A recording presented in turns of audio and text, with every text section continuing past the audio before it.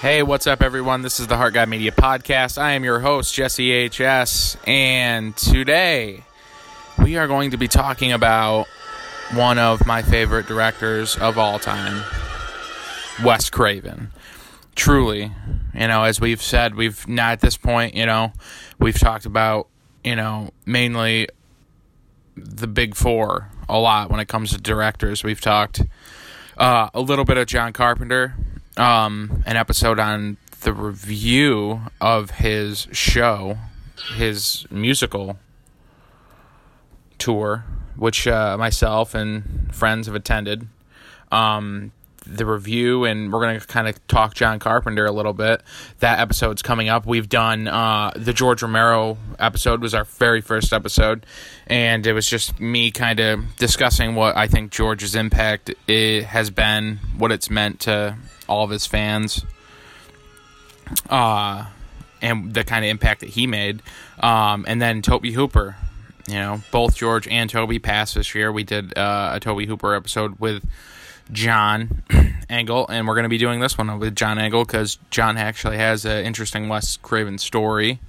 And Wes is near and dear to, our love for film. Obviously directing some of the most memorables for us, Nightmare on Elm Street, Last House on the Left, Shocker, New Nightmare. There's Hills Have Eyes. I mean, there's endless amounts of films that we're going to get into. That's going to be really fun to kind of pay tribute to Wes, because Wes, 69, he died at 69 of, a brain tumor that he really didn't discuss with anybody. He didn't let anybody know that he was that ill or anything. And he kind of died suddenly, and no one really knew he was sick. So it kind of hit pretty hard, not knowing that he was going to, one day you wake up and Wes Craven's dead. And you don't know these people personally. They do have an impact on your life. They do, when they've made films that you've grown up with and learned life from, so to speak, it does make an impact, especially once they're gone. So it's definitely something that's, I don't know, it was strange when Wes died. I think we are all in shock, all of our friends, just because you don't ever think you're going to get to that point where, the option of having another Wes Craven film wasn't there, because it'd never not been an option before. But we're going to try to keep it a little bit upbeat and just talk about the imprint that he left, and truly, there's so much to talk about with him.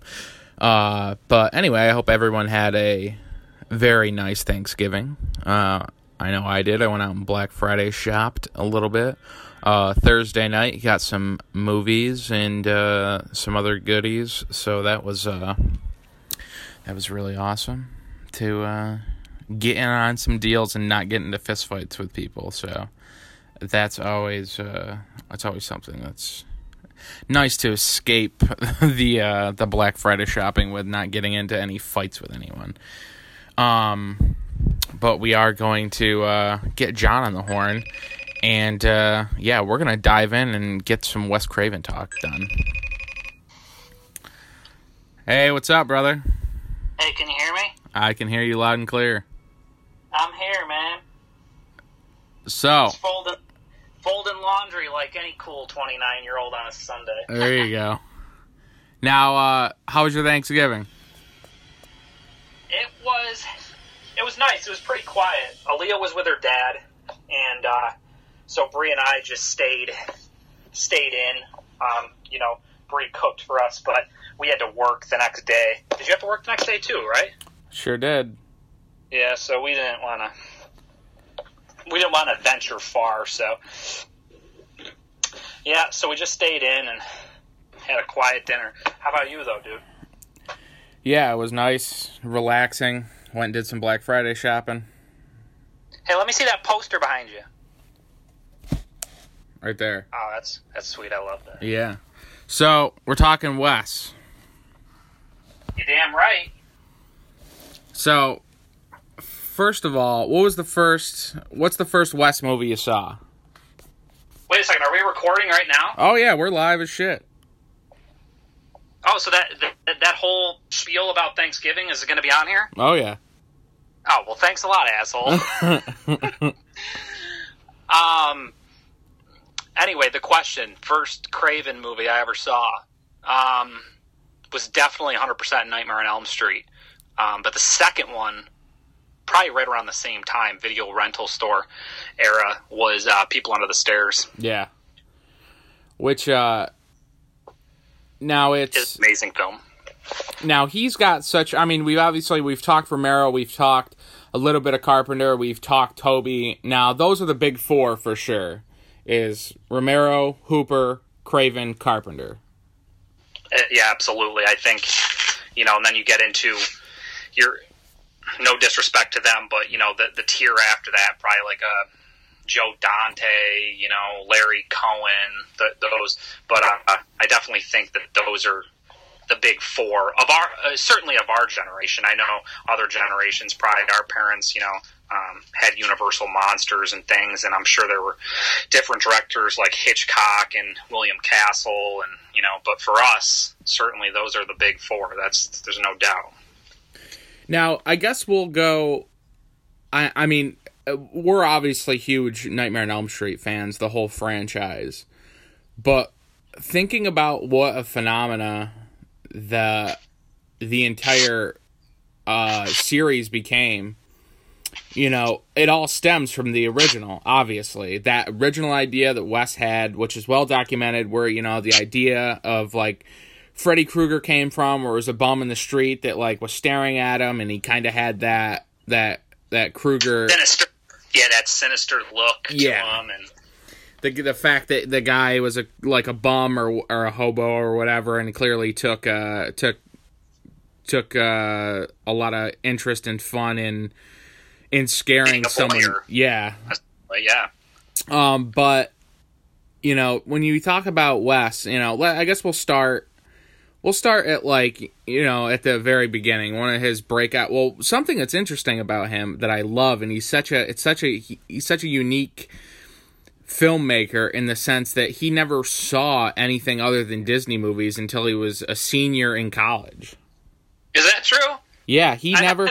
See, I learn new stuff all the time. I was never aware of that. Yeah, he grew up in obviously like a very religious household. So he said going to the movie was considered sinful unless they were Disney movies, which he said, I saw pretty much like one movie a year, whatever Disney put out, like that's what I saw. And he didn't see any other film until he was a senior in college. Yeah, that's absolutely amazing, because you see the majority of these people, you hear stories that, we talked to Carpenter recently, sort of grew up in the cinema, just watched everything they possibly could. So it's pretty fascinating that such a successful director with so little exposure to cinema. Yeah, it almost makes you think that all those years, those formative years where he could have been exposed to all that stuff, it was simply all bottled up, and then he wasn't able to exploit or explore that and launch it onto a canvas, which obviously was his filmmaking canvas, until he was in his early to mid 20s. So you almost want to think that because he didn't see those films or get exposed to that kind of culture or any kind of filmmaking culture outside of animated Disney films, that once he did, he had the ability to actually, and was old enough to make movies. So all that youthfulness, I feel like he always kept, and he was able to kind of paint on all of his film canvases. He just bottled all that up for years, so when it exploded hard with, like, Last House on the Left. Obviously, one of the most extreme movies up until that point, and probably still one of the most extreme, brutal movies of all time. Oh, for sure, and I think that film seemed to launch the whole Well, I don't know necessarily. I don't know the order, but that was, in the vein of, I Spit on Your Grave. But that now you don't really hear Wes getting a lot of credit for it. But that sort of rape revenge film, I feel like one of the earliest examples of that was Last House on the Left. Probably one of the more prolific examples of it. So he definitely gets credited for creating Freddy Krueger, but obviously. But he did some other things, a lot of other things that probably influenced a lot of people that he doesn't necessarily get credited for. And that Last House on the Left, like you said, still to this day, one of the most disturbing, emotional horror films you'll ever see.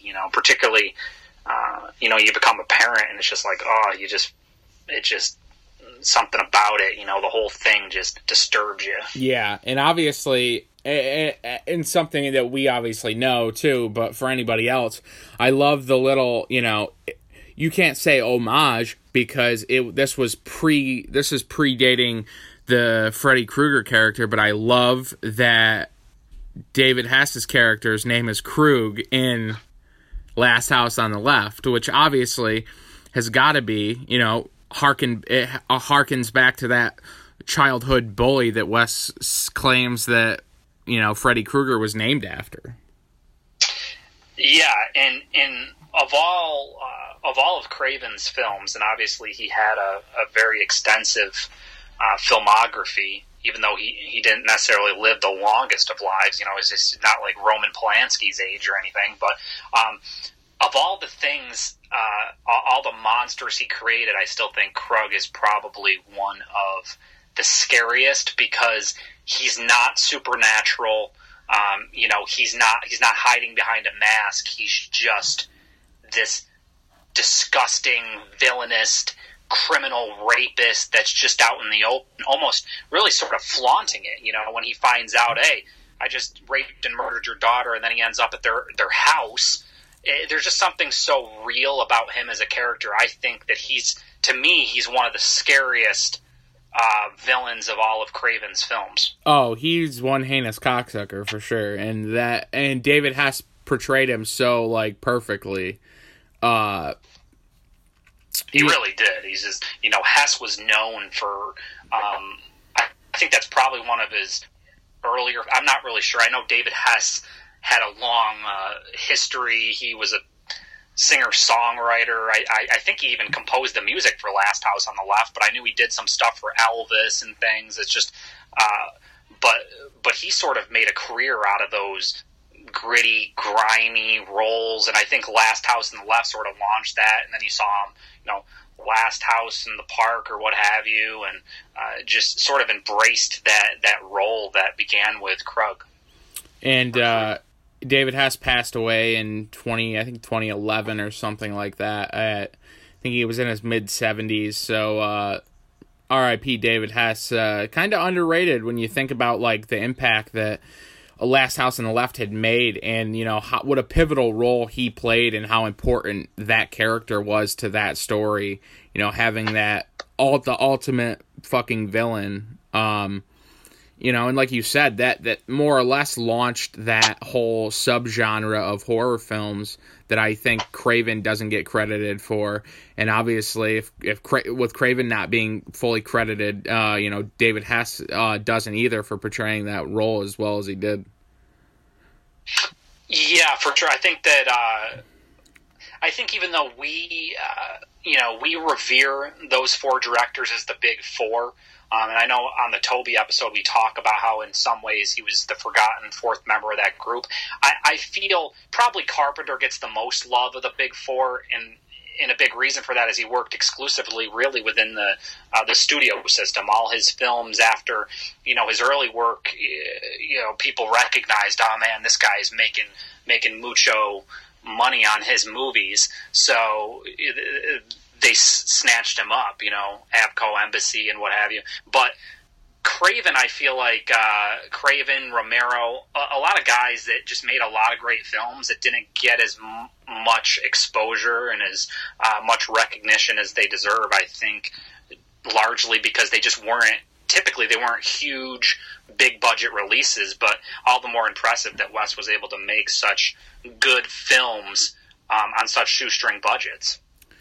And and it really is. This film even obviously predates The Exorcist too, which this film was one of those films that shocked audiences, where you were hearing about people friggin' having panic attacks and things while seeing the film and stuff, and just keep telling yourself it's only a movie type thing. That was like the tagline, right? Yeah, absolutely. And honey, I'll be right out. So to think that even you think Exorcist gets like all the credit for like being the first like theatrical like scare fest like that, where it just like was shocking audiences. Wes was doing that even before The Exorcist was doing it. Yeah, and you have to think too, Wes. On that note, I know obviously we've got a lot to cover as far as his filmography, but also another note on Last House on the Left. In a lot of ways, that ultimately gave us Friday the 13th, because Sean Cunningham was, somebody that had partnered up with Craven early on. They worked together. And Steve Miner Craven, as well. What's that? Steve Miner as well. Yeah, absolutely. Very much the case, yep. And so you look at a lot of, Friday the 13th, and then, the early Friday the 13th entries and Halloween H2O, and look at all these great films that these guys did. And a lot of these guys got their start early on, Cunningham working on Last House on the Left, and then because of that collaboration and what that was able to achieve, what was it, Paramount had, made Friday the 13th, and then Cunningham becomes a front runner to direct that, and the rest is history. So even something like that is often overlooked, but that was Craven's influence. Yeah, and then a few years later, you have another film that was quite shocking: The Hills Have Eyes, legendary film. Yeah, definitely one of my favorite Craven films. I know a lot of people probably feel similarly, but. Just so great, because they didn't cheap out. It wasn't let's bring in a freaking truckload of sand onto a set somewhere and just make it seem like light it real dark and pretend they're up in the freaking desert in the mountains. But they didn't do that. It was very, very real. It was shot on location. It was hotter than shit out in the desert. They all felt like they were dying out there, and it's just, you can feel that feeling of isolation, and how you're in this ravine almost, surrounded by these hills, if you will, and just that feeling of being watched, being helpless. Your vehicle's disabled, and you're getting picked off. It's just such an amazing film. Yeah, and you have obviously Michael Berryman just looks like you couldn't have cast that part any better. Yeah, no, he's creepy as hell. Again, I don't know chronologically, but I think, was it before that, or One Flew Over the Cuckoo's Nest? Michael Berryman just has that, like you said, just perfectly cast. He just is very creepy looking, and he sort of capitalized on his own look to sort of make a career out of it, but certainly wouldn't have had a career without Last House on the Left. Yeah. And I know Craven cast him. Craven was very loyal to, people that he was close with, cast him in a couple other films. I know one being Deadly Blessing there with Brooke Shields. Yep. But yeah, just definitely perfectly cast as one of the main villains there. Yeah, and that was, obviously Dee Wallace. That was a huge role for her. That that put her in the runnings at that point. After that, as someone who was looked at that can handle that kind of role for this type of genre film. So that definitely, she threw her name in the hat with that performance. Oh, for sure, absolutely, and that, like you said, in a lot of ways, sort of launched her becoming a scream queen, and did so many awesome things after that. Freaking Critters and Cujo and The Howling and so on and so forth. But yeah, I think she owes a debt of gratitude to Wes for casting her, because she's still working today. She's still pumping stuff out. Lords of Salem. She's tight with Rob Zombie. So you'd have to think that all stems from Craven. And, you talk about these cannibal movies, too. The Hills Have Eyes, predates, like, all of the cannibal movie craze. Like, like The Wrong Turns of the world. And, I don't even know what the fuck else is, like, you know what I mean? Those, like... You and I aren't huge cannibal fans, but you're right. It's the guy's... setting himself up, all these different genres these subgenres of horror that he explored before most people did. It was sort of uncharted territory. And I know, the Italians, those guys did those, freaking Holocaust films and shit. But I think there's a classiness, if that makes sense, to Wes's films. He doesn't rely on overt violence. There was always even in the most brutal of scenes, there was always an intellect, and he was never insulting to his audience, even in those brutal, like, it was never as like primal as, like, The Hills Have Eyes could be. It was never stupid. Absolutely, and I wish that more directors today embrace that, but I also think that's a reflection of audiences and their expectations and their attention spans and what have you. I don't think I think people demand all the blood and guts and violence, but his early stuff, like you said, there's so much intelligence to it. I think that goes back to the fact that Wes was a really educated guy. He was a college professor in upstate New York, so he was very eloquent, well-spoken. If you ever listen to his commentary tracks, you can tell that he was passionate about what he did. And so I definitely think there's an intelligence to his films that he doesn't get credit for, and that a lot of other people never incorporated into their films. Like you said, it's so smart. He wrote all these films, and they're just amazing to this day. So we'll kind of glaze over until we hit, like, the highlighted points in his life, but as far as his filmography goes. But two films I didn't really see a lot growing up, and I honestly didn't see Summer of Fear until you told me about it. But Summer of Fear in 78, and then we had Deadly Blessing in 81. What are your thoughts on Summer of Fear? So Summer of Fear, from my understanding, I believe that was written by Duncan, who also wrote I Know What You Did Last Summer.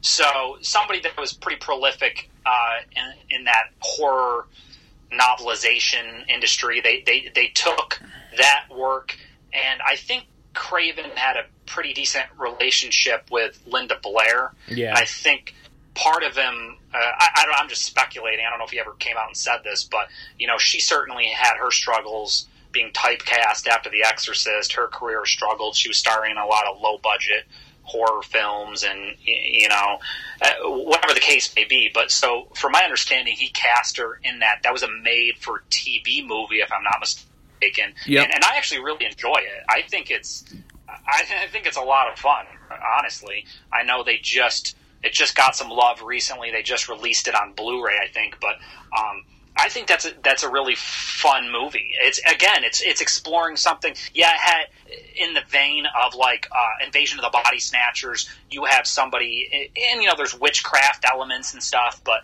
they're expecting one girl to come, and somebody else, like Changeling style, shows up, and I think that movie's great. I really enjoy it. Yeah. So thoughts on Deadly Blessing? Deadly Blessing. It is no. I was thinking. I got it confused. That's Deadly Friend with Christy Swanson. Yeah. Deadly Blessing. The one with sort of the Amish folks. Yep, and Sharon Stone's in it.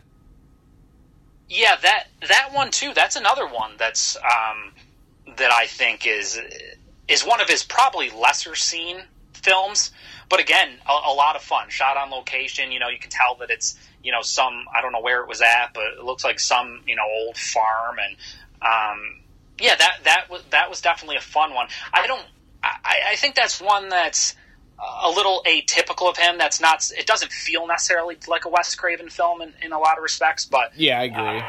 Definitely a lot of fun. Not a whole lot of violence. It's sort of more of like a mystery, I feel like. Obviously, there's some other elements. Ernest Borgnine's in it from he did a million things, but I just saw him recently in Escape from New York. Reminded me. He was great in it, though. He definitely had some very talented actors and actresses in that film. Like, and up to this point, how crazy is it to think, like, obviously he had precursed some of these subgenres and stuff, and touched on this stuff before, these subgenres of horror before they became so popular. But then you think up until this point, up until the early 80s, he'd already worked with people who would go on to have like great careers. You think about, obviously, Last House on the Left, Sean Cunningham went on to create and help curate the Friday the 13th spectacle. Then you have, he's worked with Linda Blair, who was still, it's only like 5 or so years removed from The Exorcist, so that was still hot, and she was so known for that. And then Deadly Blessing, working with Sharon Stone. Sharon Stone obviously going on to have quite a career, and then Dee Wallace obviously being such a genre darling as well. So it seems like all these people were getting in on the Wes Craven train early on, whether it be by design or not. Exactly, and there's a lot. Once you start delving into it, there's a lot of people that really benefited career-wise from being cast in a Craven film early on. Even Robert Englund, he'd done a few things. He'd done that television series V, I think. He was in Tobe Hooper's Eaten Alive, but Robert Englund doesn't have a career right now, as far as I'm concerned, without Wes Craven. He made an entire career. Oh, absolutely. That Krueger character, and then every other role he ever got was in direct relation to people saying, "Oh wow, he's super scary as Freddy Krueger." So there really is no Robert Englund having a 5-mile long autograph line at these conventions we go to if it's not for Wes Craven. Absolutely. So yeah, you're right. He had a huge influence on the horror industry, and there's a lot of people whose careers either he revitalized or because even later on, sort of with beginning with New Nightmare and Scream, and reintroducing certain people to the mainstream, or whether it's outright creating stars like Jamie Kennedy and some of these other young folks, Matthew Lillard, and just creating stars out of virtual unknowns. The guy is just when you get cast in a Craven film, it's like cha-ching, this is good stuff, Oh yeah. Now, next up, Swamp Thing. This is a movie and a whole, the whole lure and the whole character of, Alec Holland and, Swamp Thing. I always loved it. It's something I grew up with. This film, the animated series, the sci-fi, original series, all those. I always loved the Swamp Thing character. And, obviously, Adrienne Barbeau has, she was obviously married and has a kid with Carp, who plays in his band. Yeah. And then she obviously had worked with Romero on Creepshow, and she'd worked with Craven on Swamp Thing. And Swamp Thing is such a fun movie, and what are your thoughts on Swamp Thing?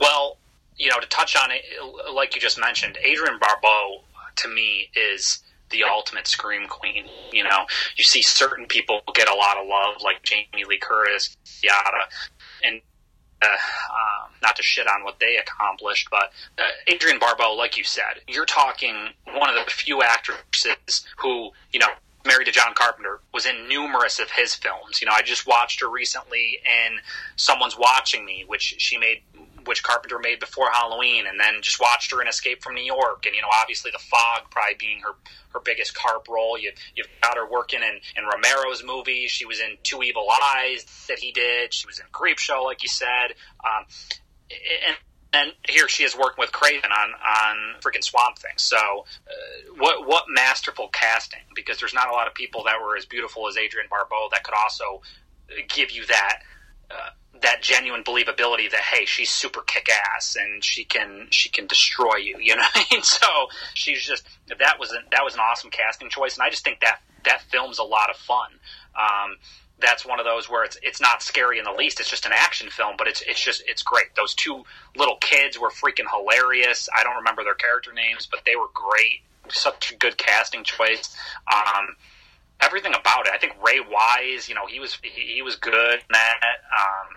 They freaking even had Harry Manfredini doing the score, which was awesome.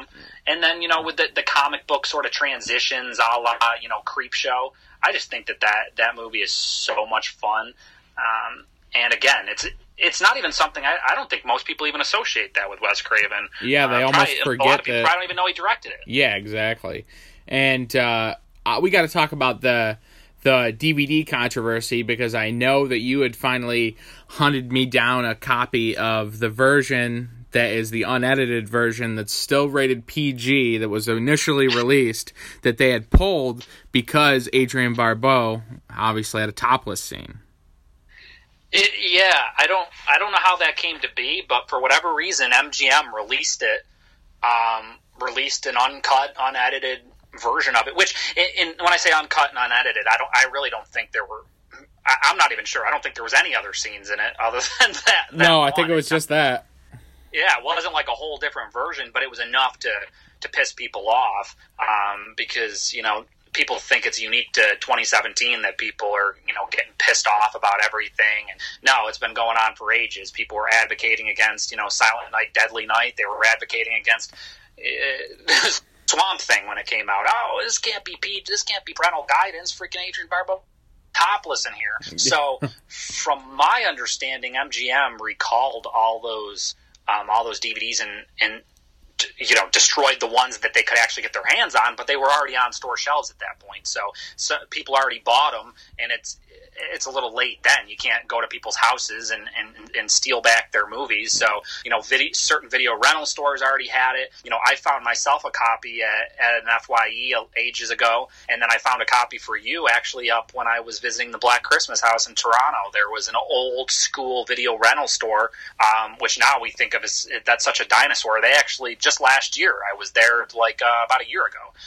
A video rental store was going out of business, selling off their stock, and sure as shit, they had that version of Swamp Thing, which has, a distinct cover, so I knew it was that one, and yeah, I picked you that up, and, there are copies floating around, people that managed to snag them before MGM recalled them and destroyed them, but yeah, then they re-released it, and even Scream Factory's recent re-release is the edited version without any nudity in it. Yeah.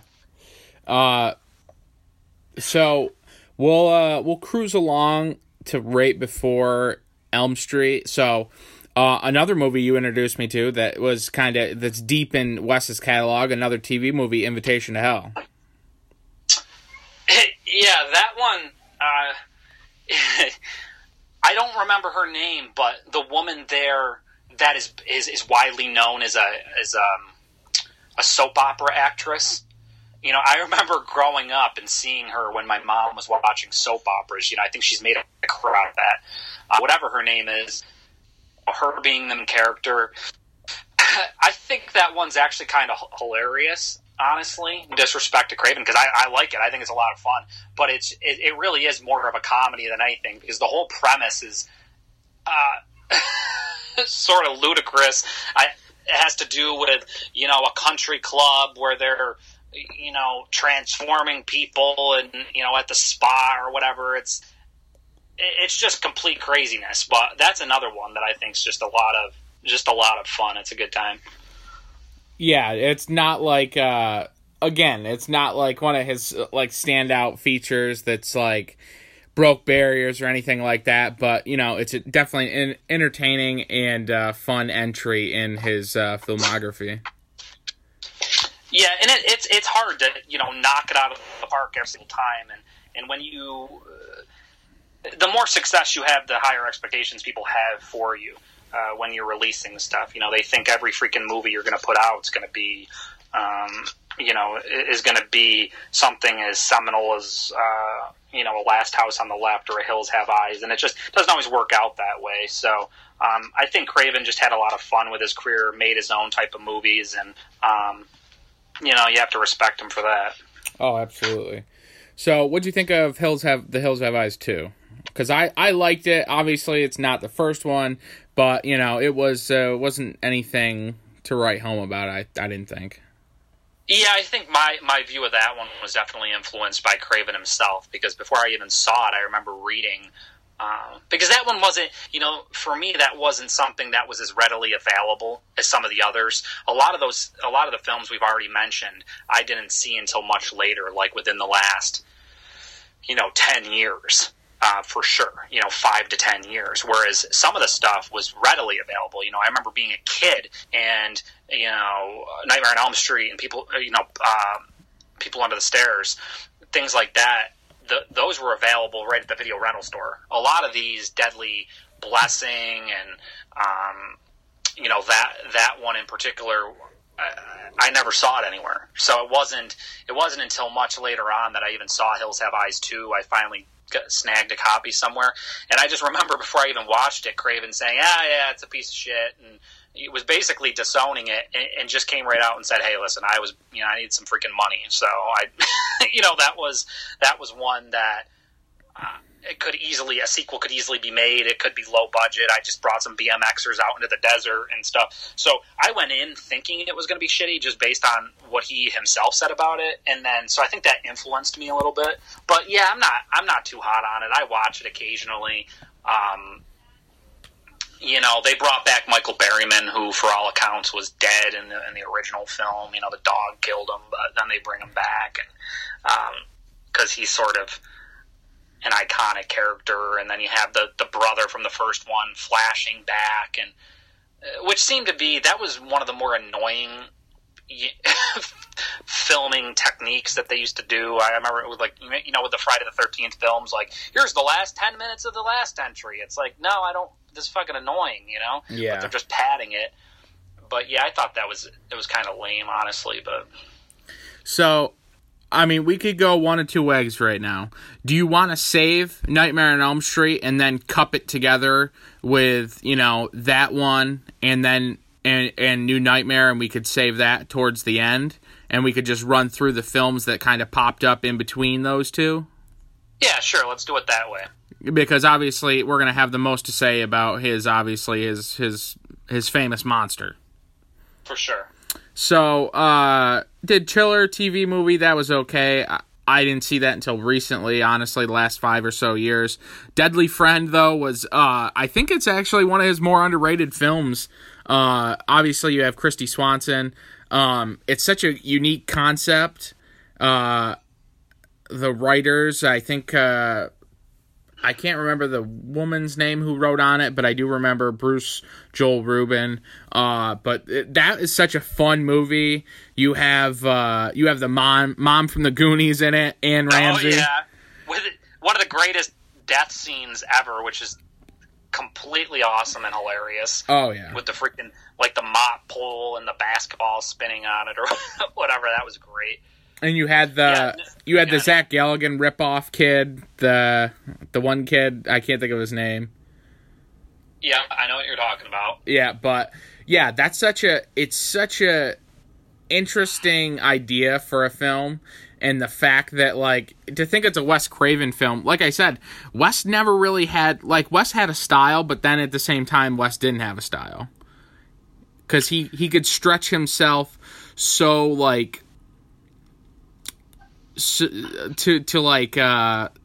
on such different levels where you can't pinpoint his style because he was so well versed in doing different kinds of films.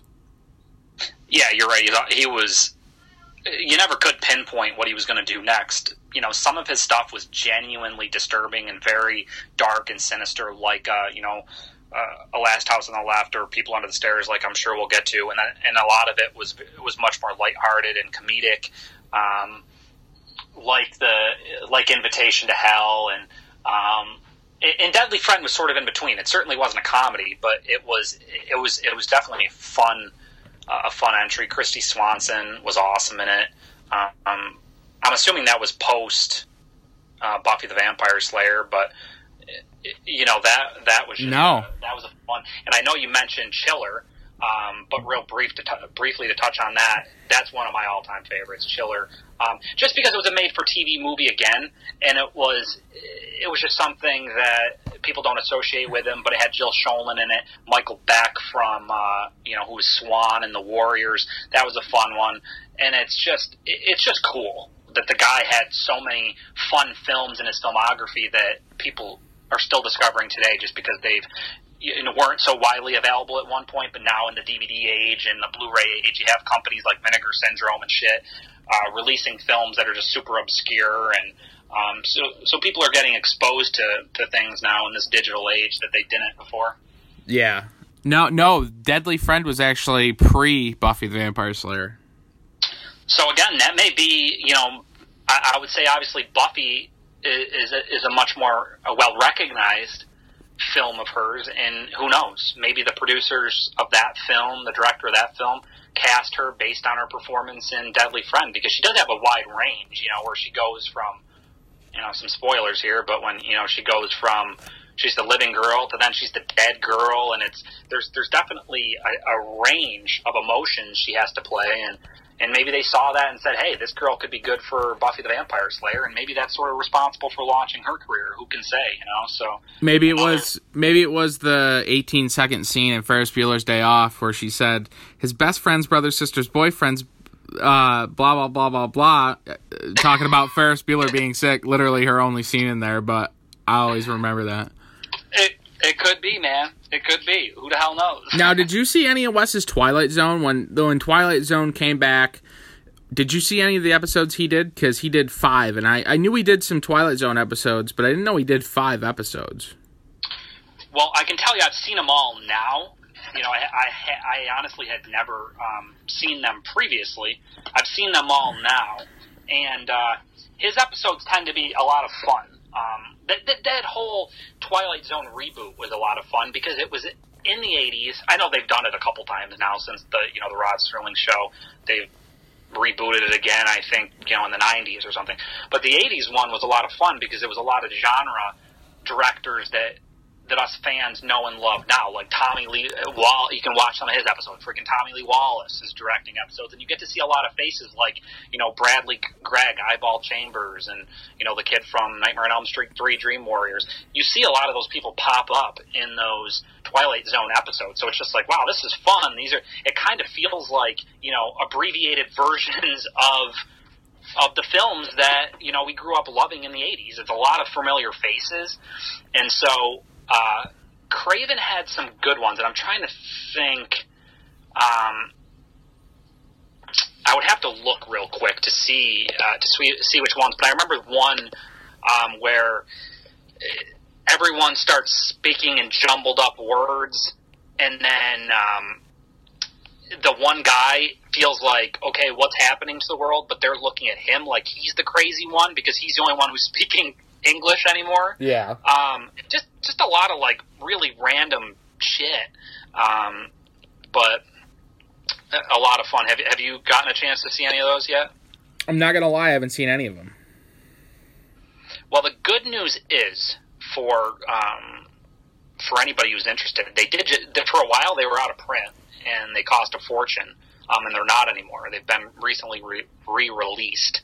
So yeah, you can get these you can get those. There's only a couple seasons of it, but you can get them for next to nothing. No shit. Yeah. So moving on from that, we're obviously going to come back for the Nightmare on Elm Street talk, but then you have Serpent and the Rainbow, kind of like an odd film for him as well, which doesn't seem odd after once. People Under the Stairs comes out a few years later, but Serpent and the Rainbow, you're talking about voodoo and black magic and, like traditional, zombie and the mysticism of voodooism and stuff. it's really an interesting film that he decided to like go and make as well. It was such a different for the time, for sure. Yeah, and it, like you said, I think one of the things that really sets that film apart is that, thanks to George Romero and his contributions to the horror genre, we've obviously seen a million gajillion zombie films, if you will. That was, for me, I'm not saying that it necessarily was the first one, but I can tell you, for me, it was the first traditional zombie film I'd ever seen. Not the flesh-eating ghouls of Romero's films, but actually, what they defined as a zombie, like you said, with voodooism and that sort of shit that was going on. I had never seen anything like that, and honestly, I had never really been aware of that sort of, that Haitian voodooism and how they're, drugging people and these witch doctors, and they're called zombies because they act like they're dead, but they're still breathing. And I had never freaking heard of any of that. So until Serpent in the Rainbow. So in a lot of ways, I feel like that was sort of, that was very innovative in and of itself, is tackling that genre from a different angle, the zombie subgenre. Yeah. I actually have an interesting story about Serpent in the Rainbow. So I rented it from my local video rental store in probably like the mid to late 90s. And it was after the good one shut down, which was Sight and Sound Video. And then we had Video King, which there was 2 Video King locations that I was aware of, one in Chittenango and one in Fayetteville and one in Canastota. So obviously I was located in Canastota. So around this time, I want to say probably like 96, 97, it might even been 98, maybe 97, I don't know. But I remember they raised their prices, and their prices literally doubled. And I remember being so spiteful. At the time, I had Serpent in the Rainbow rented out. Or I went and rented it out, and it was like double the cost. So I was like, what the fuck? I was like, and for some reason, the woman that worked there was really mean. She was really mean all the time. And I think about it now, I was probably like 10, 11 years old, and she was probably like late teens, early 20s, but she was just like mean and ugly. And she just a miserable human. A miserable stink, as Stacy Keach would say. So I remember going home and I peeled the logo off the VHS tape and fucking put it on like a one of the VHS tapes I had at home, but I can't even remember what movie it was. It might even been a blank movie. And I peeled the fucking sticker off the side and put it onto it and returned it and kept Serpent in the Rainbow. That's great. That is awesome. That is hilarious. Yeah, I was really pissed. And I think about it now, it's like someone probably was so stoked to like see Serpent in the Rainbow, went and rented it out like 8 months after I got it, and they got like, I don't even know, like the dinosaur show or something. They're like, what the fuck is this? No, that's, and that, I know for all of us, that's something that we revere so much, is those experiences at video rental stores, because that's where my love for the horror genre began, growing up with my grandparents renting these movies at these mom and pop video stores. Particularly for me, it was Video to Roll in the North Utica Shopping Center where I grew up, that area.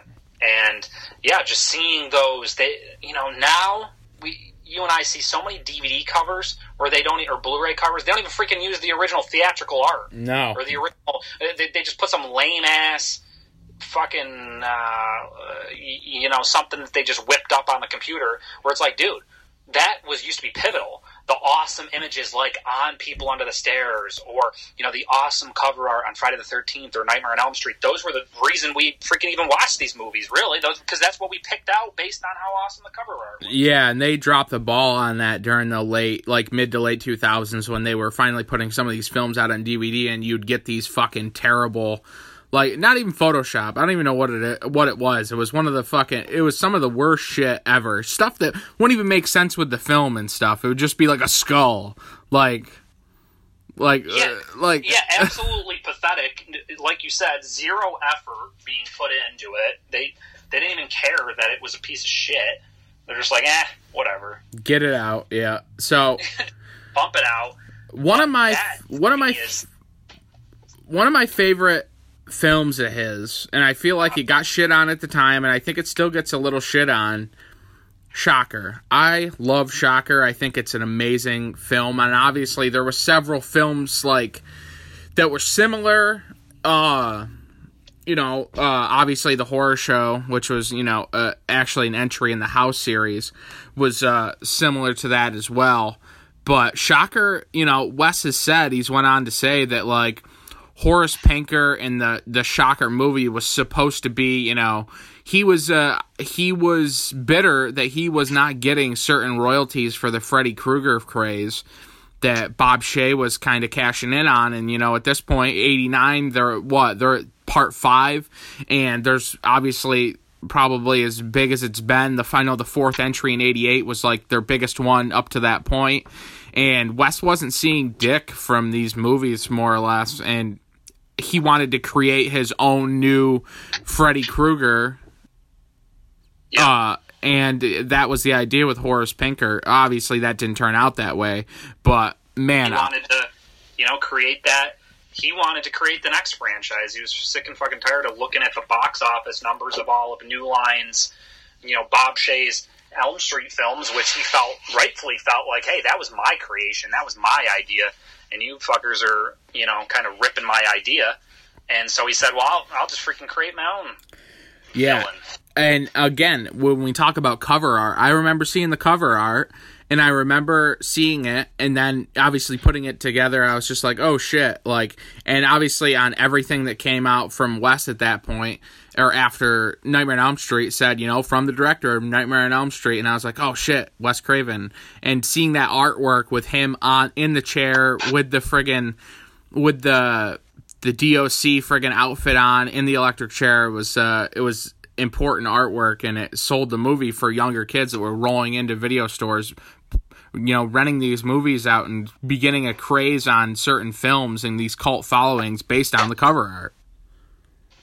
Yeah, I couldn't agree more. And again, to give credit where credit's due, Mitch Pileggi was great in that role, and he went on to have a pretty successful career. X-Files, he's still doing the whole X-Files thing, and you'd have to imagine, that was one of his biggest roles to date. I honestly don't personally know him from anything else other than, that. So you'd have to think that role it did play a part in him getting some of these future roles, like on the X-Files, where he's one of the major characters. So, yeah, you're right. That movie, sort of a murder mystery with, a supernatural twist, but futuristic too, with like kind of like touching on like virtual reality and like obviously like traveling through electronic devices, TVs and electrical outlets, and it was it was like, and a great score too. Oh, amazing score, amazing soundtrack, a lot of great you got Dangerous Toys on there, and it definitely is.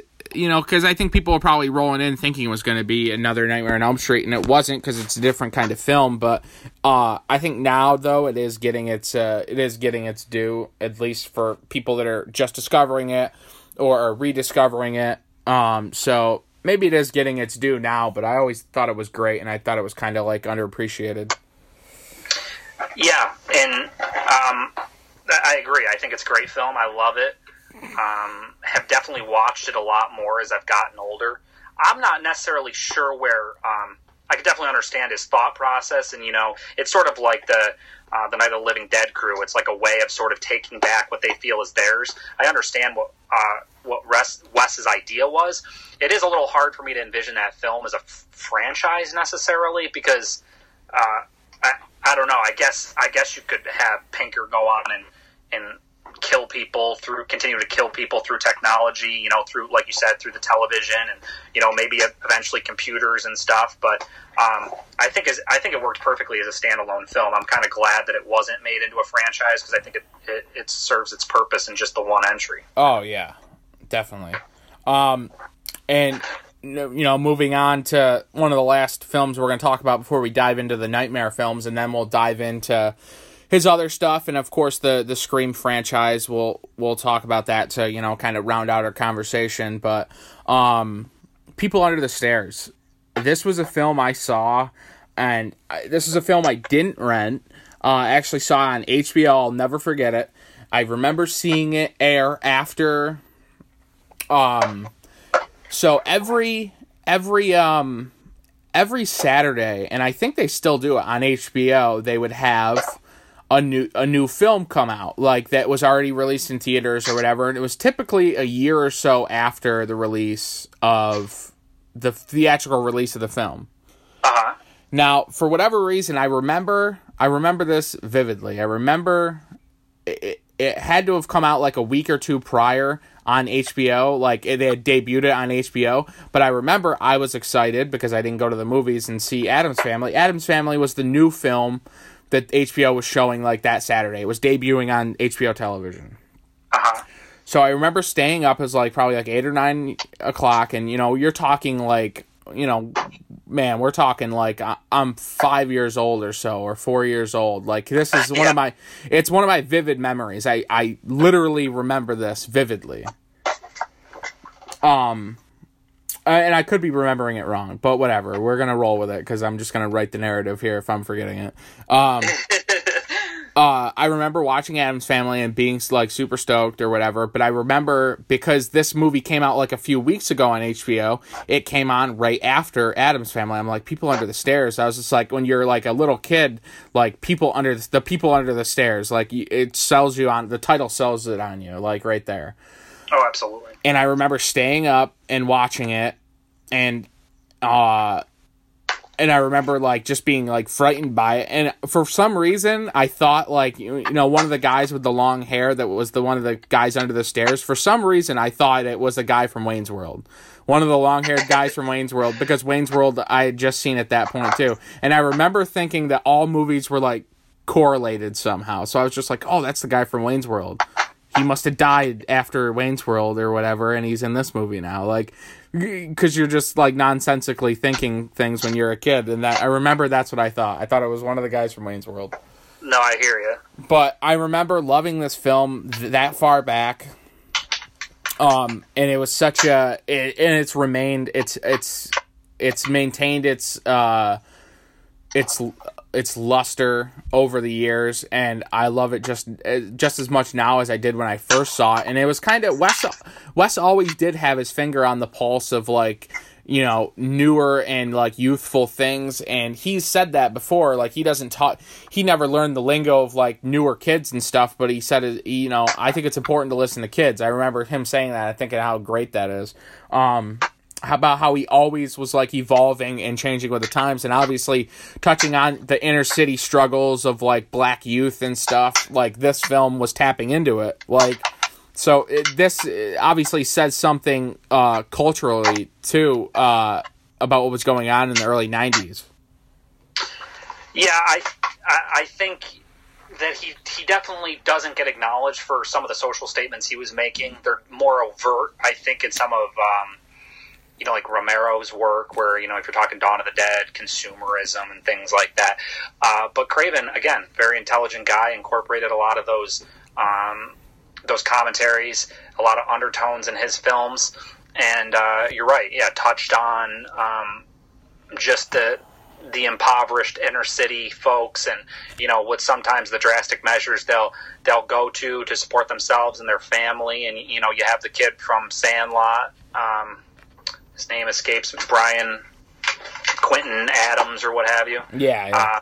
Him, he was really great in that film. You got Ving Rhames, and to me, that's definitely one of my, to this day, it will always be one of my top Craven films, because like you, just having seen it early on, the anticipation, it really is a beautifully made film.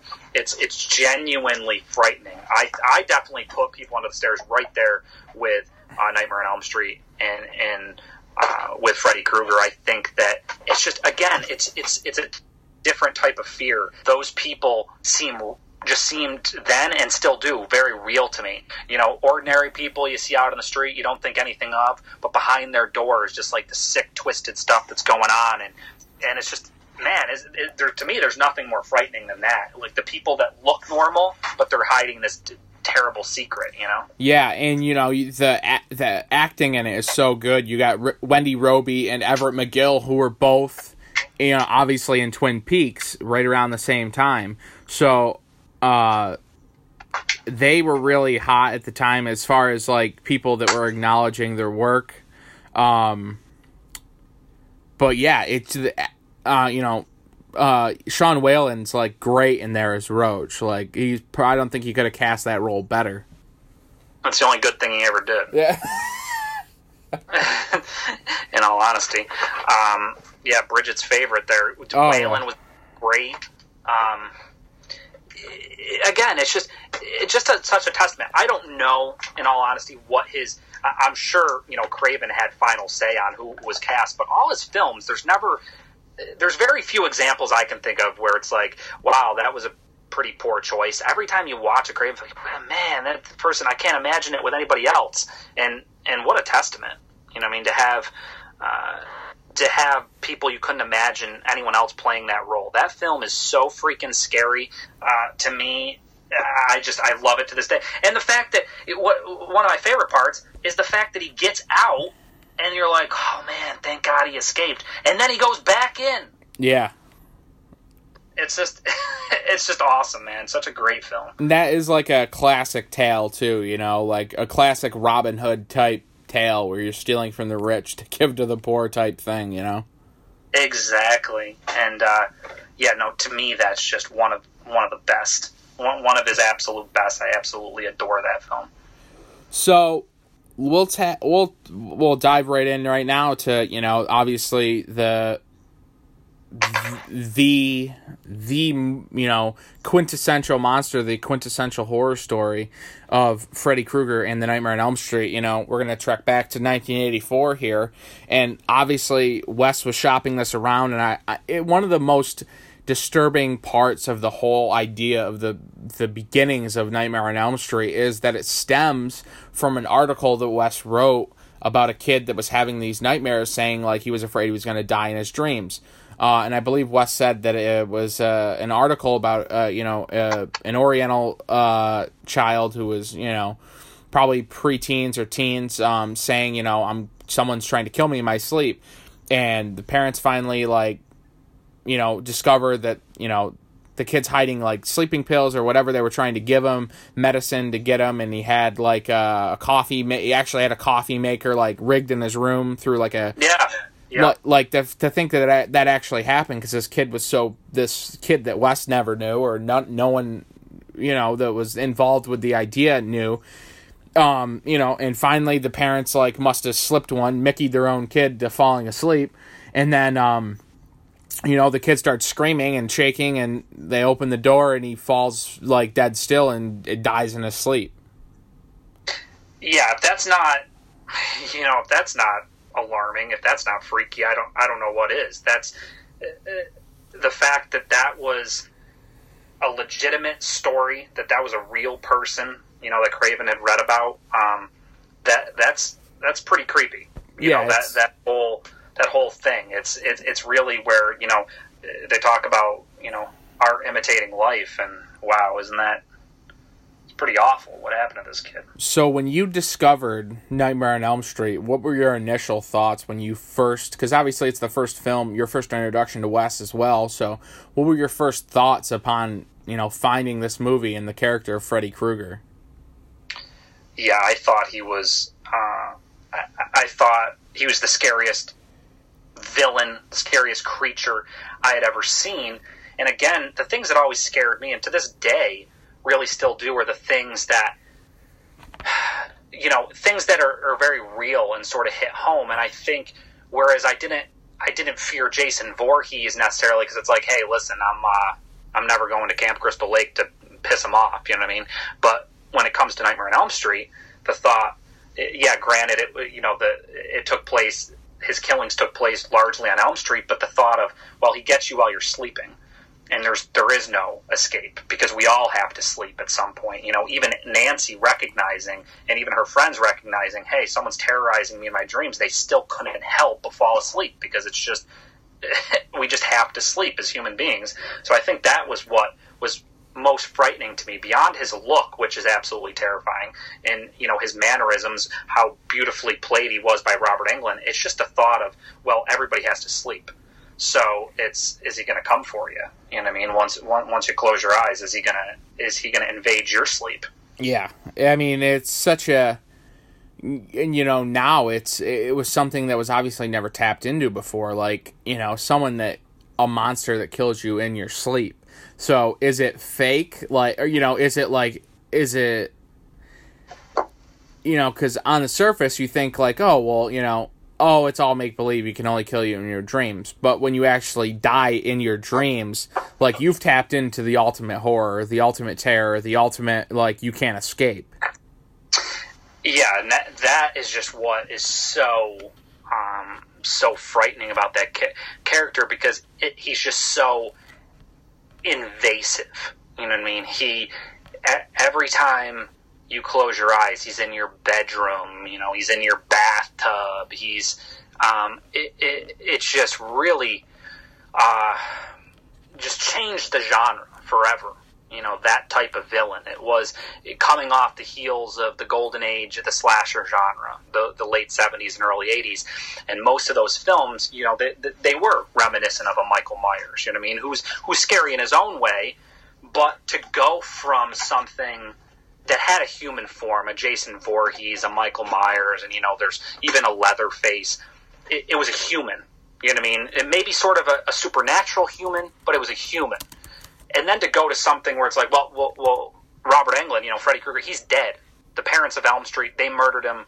He, burned death. He's gone. He has no physical form anymore. But now he's at his most powerful because he's attacking you when you're most vulnerable, when you're most susceptible, while you're sleeping. To me, it's just, to this day, that changed the genre more than anything. It really, like I said, all these classic slasher films, Curtains, Prom Night, everything, Terror Train, the millions of slasher films that had come out before 1984 had really set a certain tone. It's like a mass killer, and he's invading your home while you're sleeping in a different way, but he's a man or he's a woman. And now, yeah, someone's invading your home, but no guns are going to protect you. No alarm systems are going to protect you because it's in your dreams. And truly the most heinous of crime committers, too. A child killer, and they never really outwardly come out and say it, but, a child molester. So literally one of the most heinous human beings ever is now, seeking revenge on the children of Elm Street in your dreams. You're the most invasive you can possibly be, when you're sleeping.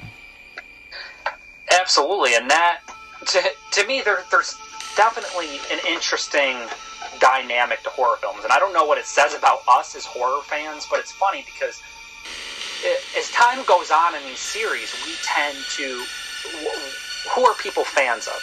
Certainly, people are fans of Nancy. They like Nancy, but I'll tell you right now, you and I can both attest to the fact we've been to these conventions and whatnot. Heather Langenkamp doesn't have the 5-mile-long line. Robert Englund has the 5-mile-long line. Exactly. It's like people, for some reason, I don't know what it is, but people are drawn towards the villains more than the good guys, more than the heroines. People, I don't know if people are associating more, but isn't it interesting that you have, and I know it's just a movie, but to me, I've always thought, okay, you have Robert Englund, and like you said, he's not just a child murderer, he really is a pedophile too, which, they kind of, like you said, they skip around it, but that's what he is, and yet fans sort of idolize the guy, and, it's like, we're going to be at Robert Englund for Halloween, and, waiting a 5-mile-long line to meet him and everything. He sort of transcended that entire franchise. He became that franchise, and it is interesting how people tend to associate more with him than they do the good guys. They cheer for him more. I always thought that was interesting too. That these, Freddy, Jason, Michael Myers, Leatherface, all these guys had more fans than the villain or than the heroes or the protagonists. And I always thought about it, and I think I understand it to a degree. And I think people side with the villains because it takes the scariness away. If you're rooting for the villain, if you're on the side of Freddy Krueger, you know, it takes away the terror. You're not, because you're not amongst the hunted in your mind. You're siding with the guy who is the hunter. You're siding with, evil, and it takes that away. I've never thought of it like that, but yeah, I think that has a lot of legitimacy to it. You're right. It becomes less scary when you're rooting for the person who inevitably wins. Yeah, so it's a defense mechanism. It's like, if you can't beat them, might as well join them. And so people, know no matter how much they like one of the characters, they all end up dead, and that's pretty much universal across the majority of the genres. We all, it's like, oh wow, we really like, Kristen. Well, then her character gets killed in, the Elm Street films, or whoever it may be. We really like Nancy. Well, she's dead too. So, yeah, it's almost, you might as well root for the ones that are going to survive. Yeah. I think you're right. And, to think about how well, obviously this is Johnny Depp's, breakout role as well. And you think about all the people that this film kind of helped. I mean, granted, Heather Langenkamp really isn't known for anything other than her role as Nancy Thompson, but it had it was such perfect casting too with John Saxon, so you're bringing in some veteran acting chops in there with that, and then you have Wes just had it was all the alignment of everything.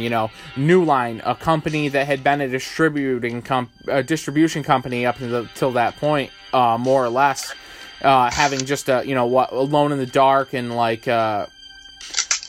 not a very wide film base so far, and they credit him, still to this day, Nightmare on Elm Street or New Line Cinema is the house that Freddy built. Exactly.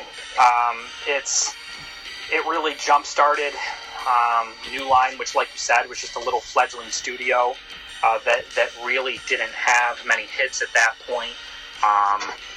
Like you said, they had Alone in the Dark, a few other things. But then you imagine what New Line went on and accomplished. You're talking Lord of the Rings, for crying out loud. One of the biggest film franchises, one of the biggest trilogies, money makers of all time. Peter Jackson becomes an overnight star, although obviously he had done a lot previously. But New Line Cinema is responsible for that. New Line Cinema, granted, I don't know, how it fared in the box office, but now certainly revered as. I know you and I absolutely love the Turtle films, Teenage Mutant Ninja Turtles. That's New Line Cinema. Absolutely. So they, like you said, they got their start with Elm Street. Bob Shea really credits Craven and his contribution to their company, really creating New Line Cinema. And to this day, you see New Line. I grant, it's changed hands and what have you, but people to this day, they're making big time movies, so and that all began with Elm Street. Yeah, and Wes, obviously initially Wes was going to be heavily involved with Dream Warriors, obviously the return of Nancy and her father after the second one, and it obviously ended up not panning out, and Wes really didn't have much to do with it. He wrote a treatment for it, right? I think they credited him as having some of the ideas, but like you said, nothing compared to what originally was planned. Right. So Wes, and from that point on, I think Wes was just over it, and when it became the phenomenon that it did throughout the 80s, I think Wes, maybe he wasn't bitter. I think he was more so bitter that he felt uncredited in the creation of it all. But and I think another, again, I'm just hypothesizing, but I think there's misconceptions in the film industry that, freaking Nightmare on Elm Street, that movie's huge, that guy must be a millionaire. Well, clearly Wes went on to have a very successful and lucrative career, but I think for a lot of these people, they don't get rich. They have to continue to make tons of films. I'm telling you right now, you look at George Romero and how successful he was, and how much of a defining career he had. Well, I'm telling you right now, if George Romero was really that wealthy, he's not going to conventions signing autographs for hours and hours and hours. Right. It's just common sense.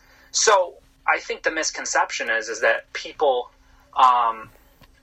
think that these directors are incredibly wealthy people, and they're not. Particularly early on in their careers, they don't have the leverage to say, hey, listen, I'm not signing over any of these rights. This is my story. I wrote it. I directed it.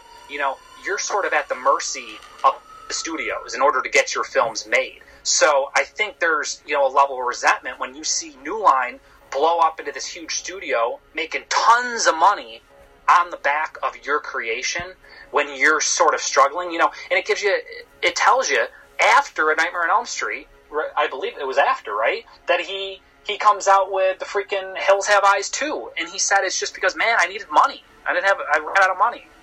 So it just gives you an idea that he's not freaking rolling in dough. So I think he had every right, just like the original Night of the Living Dead people being pissed off that, well, somebody's benefiting off our hard work, but it's not us. Yeah.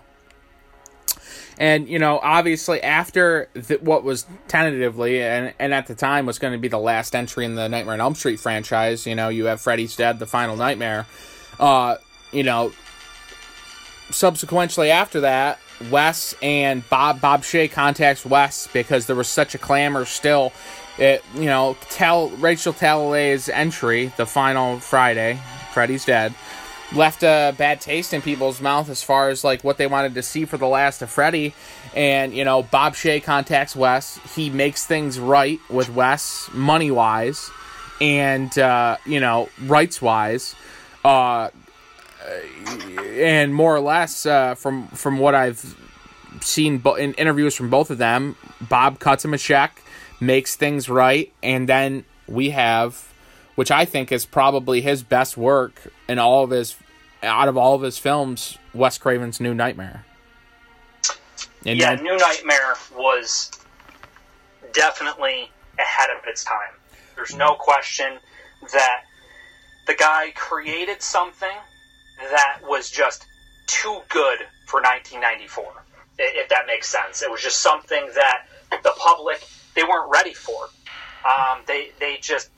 That was before, this satirical, self-aware genre of horror, which basically Craven recreated a couple years later with Scream anyway. People didn't know how to handle it. And you had this sort of hybrid of, it's a horror film and it's scary, but it's totally different than anything that had been done previously. And it's funny because both you and I and so many others now, we revere this film, we have such great appreciation for it, but imagine how disappointing it must have been for Wes when he finally comes back to the Elm Street franchise and really sort of gets dismissed, gets sort of, people are like, this sucks, because it wasn't this bloodbath that they'd come to expect, with all these kills in a Nightmare on Elm Street film. It just had a completely different feel to it. Yeah, and it really was such, and it's still to this day, I think it's ahead of its time, even in 2017. I mean, it's so smart, and it's such an interesting way to take the Freddy Krueger character, especially because it's something, that is spawned from an idea of something that actually happened, where someone felt that they were being attacked in their dreams, and they died in their sleep, in their dreams. So the fact that now it, the idea of it is transcended, and, it's all like, art imitating reality in reality. Like, you know what I mean? It's completely, it's such a unique concept and unique idea. I thought it was executed phenomenally. I thought Heather Langenkamp playing Heather Langenkamp, like Wes Craven playing Wes Craven, Bob Shaye playing Bob Shaye, Robert Englund playing Robert Englund. It's such a and like those scenes where you're cutting into the lure and the reality and what's real and what's not. When you have Robert Englund painting, doing this like therapy and like, painting, and he's painting the real Freddy, this new Freddy, the non-movie Freddy that they really, are all fearing in the movie. It's so smart. It really is just a very sophisticated horror film. Miko Hughes, obviously, who had previously done one of your favorite films, Pet Sematary, known for, being one of Michelle Tanner's best friends in Full House. He was freaking amazing in that film. Oh, yeah. For his age, that was amazing. That was amazing work for someone his age. He really is such an underrated little... obviously, I don't think he does a whole lot now, but for then, being the age that he was, such an underrated little actor. But yeah, everything about that film was so far ahead of its time. I think now it's definitely one of those films that has gained so much appreciation from people. But at the time, definitely not. Something that, people I just don't think thought that highly of at the time. Yeah, which is a shame, but I think now the more people I talk to about it, they're like, "Oh, New Nightmare is such a classic, and it's so fucking good." So I like that it does get its respect from people that really understand and are, fans of what Wes did there. Absolutely, yeah. It's great that film has finally got the respect that it deserves. Because, like you said, a lot of times, we've talked about it. A lot of times, it takes people dying before anybody even recognizes their worth, like Edgar Allan Poe and things. So I'm glad Craven was at least alive for people to start, bringing that at conventions to have him sign, or sending it to him in the mail, or writing him letters about that film. Because, like I said, it was shit on initially, but I'm glad it finally garnered the respect that it deserved. Yeah. We could talk, one day we will cover all the Nightmare on Elm Streets, but, we could talk for hours on just the two, Nightmare films that Wes was, the full creator on, because, it is so pivotal to his career, his filmography, and everything. But we'll jump around, and then we'll cover the Scream series, and we'll wrap it up. But we obviously still got a little bit more to talk about. So, your thoughts on Vampire in Brooklyn, 1995? So that was actually one that you recommended to me. For whatever reason, there was sort of a little gap in time in Wes's career that I had missed out on a few entries, and that was definitely one of them. I had never seen it. You recommended it to me. And I'm honestly not so much now, with all due respect to Eddie Murphy. I don't really follow his career now, but at one point I don't think most people would disagree that he was one of the greatest comedians going. By far. A huge fan of what's that? Oh, by far, especially spawning into those Landis films in particular, trading Spaces, right? Or Places. Trading Places. Trading Places, I love. Coming to America, I love. You're talking just a great comedian. So that film, even though it was made in the 90s, still had the feel of old school Eddie Murphy to me. And I thought it was great. And I thought it showed Craven's depth. He was doing something that we had seen with Carpenter, creating comedies as well as horror films, action films. So I just was hugely impressed by that film. When I first saw it, I was like, "Wow, this movie's hilarious." Yeah, it really. There was a lot of great comedic actors in there too. When you talk about like John Witherspoon, like just hilarious in this film, like. who plays the guy. It was one of the funniest parts of the movie when the ship that Eddie Murphy is ridden into the harbor on, and the John Witherspoon's character gets on the ship and he goes, "Ahoy, motherfucker!" I just die laughing, and that guy's got such a great role in this. Yeah, that's definitely a film that if you haven't had a chance to see, if you're a fan of Eddie Murphy, you're a fan of Wes Craven, you definitely have to see it. You have to own it. It's readily available. It's definitely not one of the lesser seen entries, and you definitely have to check it out, because Craven, certainly known for certain things, not really known for his comedic abilities.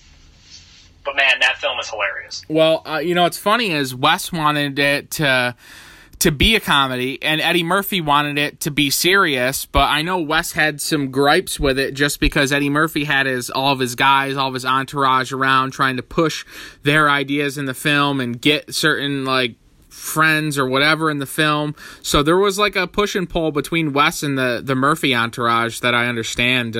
But all in all, I think that's probably why that could very well be why Eddie Murphy's career is nowhere where it used to be, which is because people, nobody wants to deal with that shit. No. Freaking directing it certainly seems grueling enough as is. Who the hell wants to deal with somebody's annoying entourage trying to hijack your film? It's no, I don't know who you are. Take a step back. I got this, Yeah. So, jumping ahead to the last four, non-Scream related movies he did. We're going to talk about. Did you see Music of the Heart? Honestly, I haven't, and I believe that's the only Craven movie I've never seen. That's that musical with Meryl Streep, right? Yeah, I haven't seen it either, and Meryl Streep is a POS, so I don't care about her.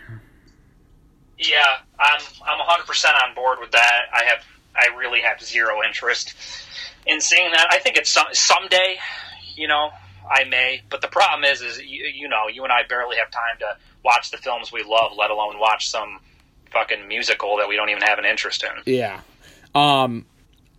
And I'll jump ahead before we talk about Curse, just because I know we can talk a little bit about Curse, but what'd you think of Red Eye? I thought that was another film that it didn't really have, like I said, Wes doesn't really have a pinpointed staple of what his films read as, but I thought Red Eye was a fun film. It was a different film, and obviously coming out when it did in the mid 2000s, I thought it was pretty fun.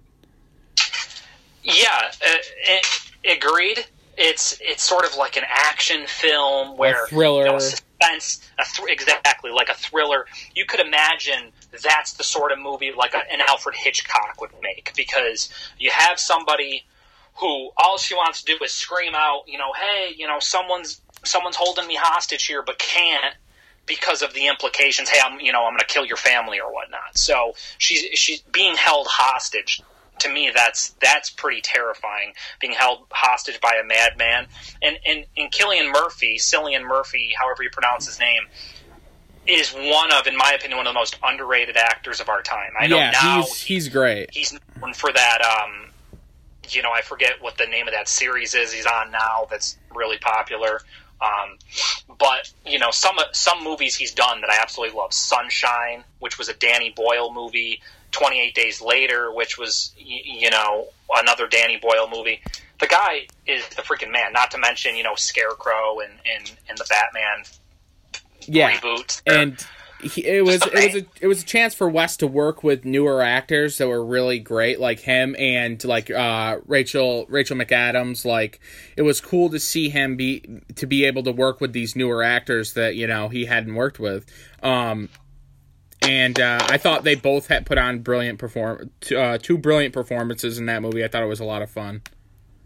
Yeah, definitely. I think the only thing that hurts films like this, and I don't know if you share this sentiment, but the only thing I'll say is that a lot of times when a film, people talk about a film, it's because it has a lot of replay value and they've seen it 1,000 times. The only thing I'll say for Red Eye that hurts it is that after you've seen it the first time, it's not like you're trying to watch it again like 20 other times. You know what I mean? It's I've honestly seen it. I've honestly seen it once. Yeah, and I think that that's probably true of most people, because it's hard with films like that, which are dependent upon the suspense and the big reveal, and how's it going to turn out? Because after you've seen it, you're sort of like, well, I know exactly how it's going to play out. There's not like a desire to freaking watch it 10 other times. So yeah. I think that definitely hurts that film to a degree. But you're right, yeah, definitely another fun one. Another film that came out the same year that it was completely reshot. It was tore apart by the studio. There was fucking 900 problems with it, and I feel so bad about it just because I would have loved to have seen how it was originally going to be as Cursed. Which the film that it is now isn't bad. I think it's good, especially considering everything that Wes went through on that one, where, Rick Baker was originally going to do the effects. He had done all the, mock-ups and prototypes and had everything good to go, and then he pulled out of it because it was a shit fest. Yeah, They didn't want to put any money into it, and they were limiting Wes. They were limiting the makeup department, and I know I had showed you the original werewolf design that Rick Baker had done, and it was just astonishing, and it's a shame that it wasn't ever put in the film. Yeah, I don't know who's directly responsible for trashing that film other than the Weinsteins, which I think, I think they certainly had a role. It was under their banner, Dimension, I think. Yep. But yeah, it's pretty disappointing because being written by Kevin Williamson, who obviously, did the Scream franchise and is basically, a very, very smart writer, to have him writing it, you have Craven directing, and originally had, Skeet Ulrich attached and whoever else. When you watch it now, you're right, it's still a good movie, but you can't help but think, well, what could, of the potential of what could have been had Craven been given the creative license that he really deserved, Exactly. And like you said, Rick Baker, who the hell freaking messes with Rick Baker's work? Yeah, seriously.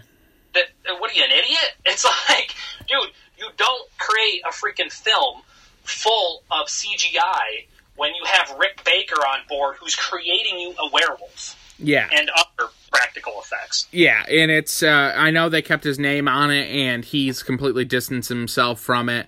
And, to think about what it could have been with, Corey Feldman in I believe was the Scott Baio role, and then you had Skeet Ulrich as the Joshua Jackson role. I think it would have been a much better film. But for what we got, a mid-2000s werewolf movie, I thought it was very entertaining and great, even with all of its flaws. Absolutely, and as good as some of the other people could have been, you have to give credit where credit's due. Christina Ricci's a great actress. Phenomenal in the movie. And Jesse Eisenberg, he's a little nerd, but you and I both love him in Squid and the Whale, Social Network, so certainly it's not like they replaced him with a bunch of chumps. No, not at all. Certainly good actors in there. So, yeah, we could do a whole podcast on Curse too, but one of the films I think doesn't get enough love, and it was the second to last film that initially when I saw it, I thought it was okay, but after rewatching it, and I've rewatched it probably 6 or 7 times since then, is My Soul to Take. I think it was an awesome film to come out when it did in 2010, and the fact that Wes was, kind of, obviously in his 60s at that point, to think that he put something out that was another original idea. All these kids have the same birthday, and there was a mass murderer that was on the loose the night all these kids were born. You know what I mean? It's such a unique idea. Yeah, I'll be the first one to admit that when I first saw it, I saw it in theaters, I thought it was a piece of shit, to be totally honest. And I think a big part of that was because Craven did not shoot that film in 3D, from my understanding. But what they did in post-production is they went in and they made it 3D.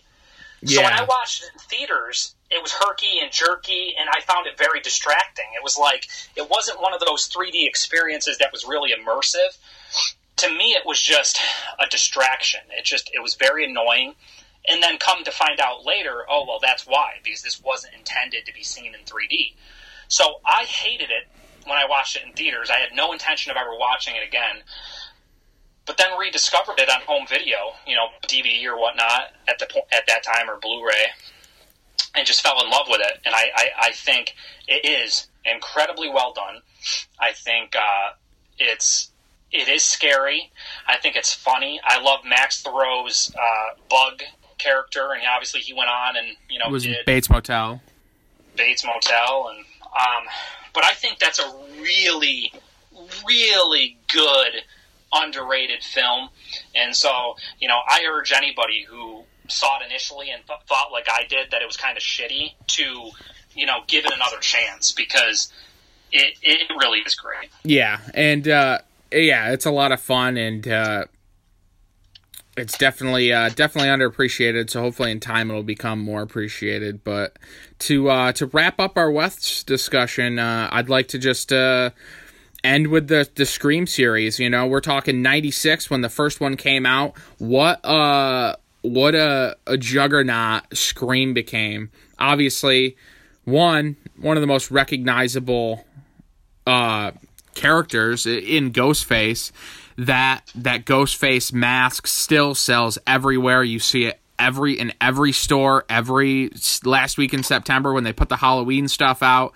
And it really reinvigorated, and I know a lot of people have always said this, it really reinvigorated the horror genre. And to think that you can come and do all these movies in between, 96 and, 72 when he did Last House on the Left. You think Last House on the Left, Hills Have Eyes, Shocker, and People Under the Stairs, and then you can come back and you can create another franchise that is completely with the times.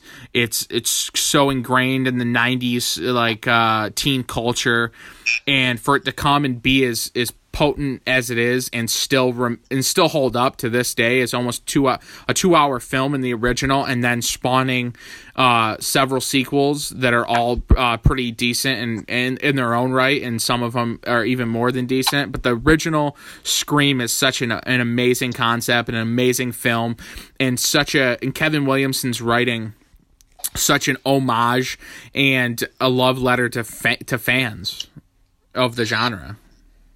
Yeah, I agree 100%. That is a film that, again, redefined the genre after New Nightmare. You've got this young, hot horror writer, he's young, hot cast, too. Think about all the young, hot cast in this movie. Oh, absolutely. It's sort of, you'd have to imagine it really launched the careers of pretty much every single person in there, even people we don't necessarily attribute to Scream, like Liv Schreiber. We all think of Skeet Ulrich, and we think of Matthew Lillard and Jamie Kennedy and Rose McGowan and Neve Campbell. You think of all those people, but Liv Schreiber's arguably the biggest A-list actor in the whole bunch. He really benefited from the first two, Scream franchises, or the first two Scream films. Obviously, going on to do Ray Donovan, which is a huge success for Showtime. Absolutely. That film, again, was so new and so fresh, and really just took the genre in a different direction. It was still very scary. Ghostface was horrifying. The gentleman Jackson's his last name. Roger Jackson, who voiced Ghostface. Talk about the absolute... I can't imagine any other voice ever being Ghostface. It's freaking terrifying.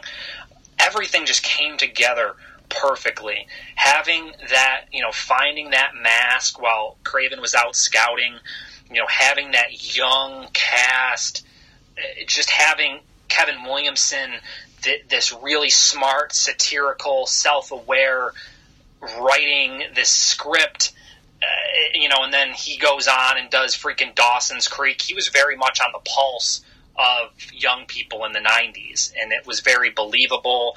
It seemed very authentic, and again, so you've got this film that is funny. You've got the comedic element with Jamie Kennedy and Dewey. You look at what that did for David Arquette's career, and Courtney Cox obviously was huge anyway with Friends, but you have the comedic side, but then you have the very serious side. Ghostface butchering people, and it's just an freaking awesome story. And it's one of those classic mysteries too. Who's the killer? Very Clue-esque. Absolutely, and that's where it sort of is as new as it was. It harkened back to the good old days, the golden age of horror, where it was the whodunits. Yeah, it was very Hitchcockian in that sense. Yeah, it was a big episode of freaking Scooby-Doo in a lot of ways, where it's like a false reveal. No, it's not him. It's him, and Skeet Ulrich's getting stabbed. Oh, I thought it was the boyfriend. It's not him. Oh shit, it is him. It's that. That's become a beloved part of the entire Scream series. Is just who the hell did it? You know what I mean? Who's responsible? And I remember in the fall of '97 getting the VHS, having my mother go and pick it up at like Eckerd's or wherever the fuck it was, pick it up and bring it home, and I was like, oh fuck, I was like, this looks good. And watching that first scene with Drew Barrymore and her that sets the tone for the whole, not even just the whole movie, but the whole franchise. It really just encapsulated everything. Obviously, paying tribute to Halloween and talking about John Carpenter, you talk about Halloween and Friday the 13th, and all the classic ones that that Williamson wanted to pay tribute to all those great directors. So it was just it was geared right up our alley, especially at such a young age, being horror fans. Yeah, it's a brilliant film. I think to be able to say, if you're Wes Craven, that you were directly responsible, and I know Kevin Williamson obviously wrote Scream, but to say that, hey, I directed, I was the originator of two of the most timeless horror franchises of all time. I think in another 50 years, Nightmare on Elm Street and Scream will both continue to be talked about, and possibly way beyond that point. And to say, to be Wes Craven and say, hey, I'm responsible for both, I don't think there's much of an argument there. It's like, wow, that talk about one of the greatest of all time. Yeah, and then when you get, obviously, Scream 2, I love Scream 2. I think it's great. And I remember when that one came out, I was just like, I kind of was like, oh shit, we're going to get new Scream movies all the time now. In which, a couple years later, we did get Scream 3. Scream 3, I think, being the weakest of the three, even though they were a little more, they tried to be a little more self-aware on Scream 3. What are your thoughts on Scream 2 and 3, though? Scream 2 is great.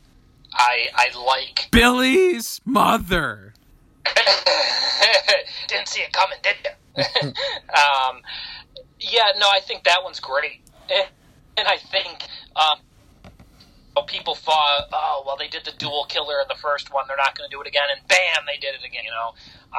I thought that Jerry O'Connell's character really added a lot to that second installment. I think her best, Neve Campbell's best friend there was great. I think it has one of the best, scariest scenes in the entire franchise, where the cops are leading them away, and they end up, getting into that car wreck, and the cop gets impaled, and, they have to sort of crawl over Ghostface to get out of the vehicle, the cop car, the detective car. It's like, that was so suspenseful.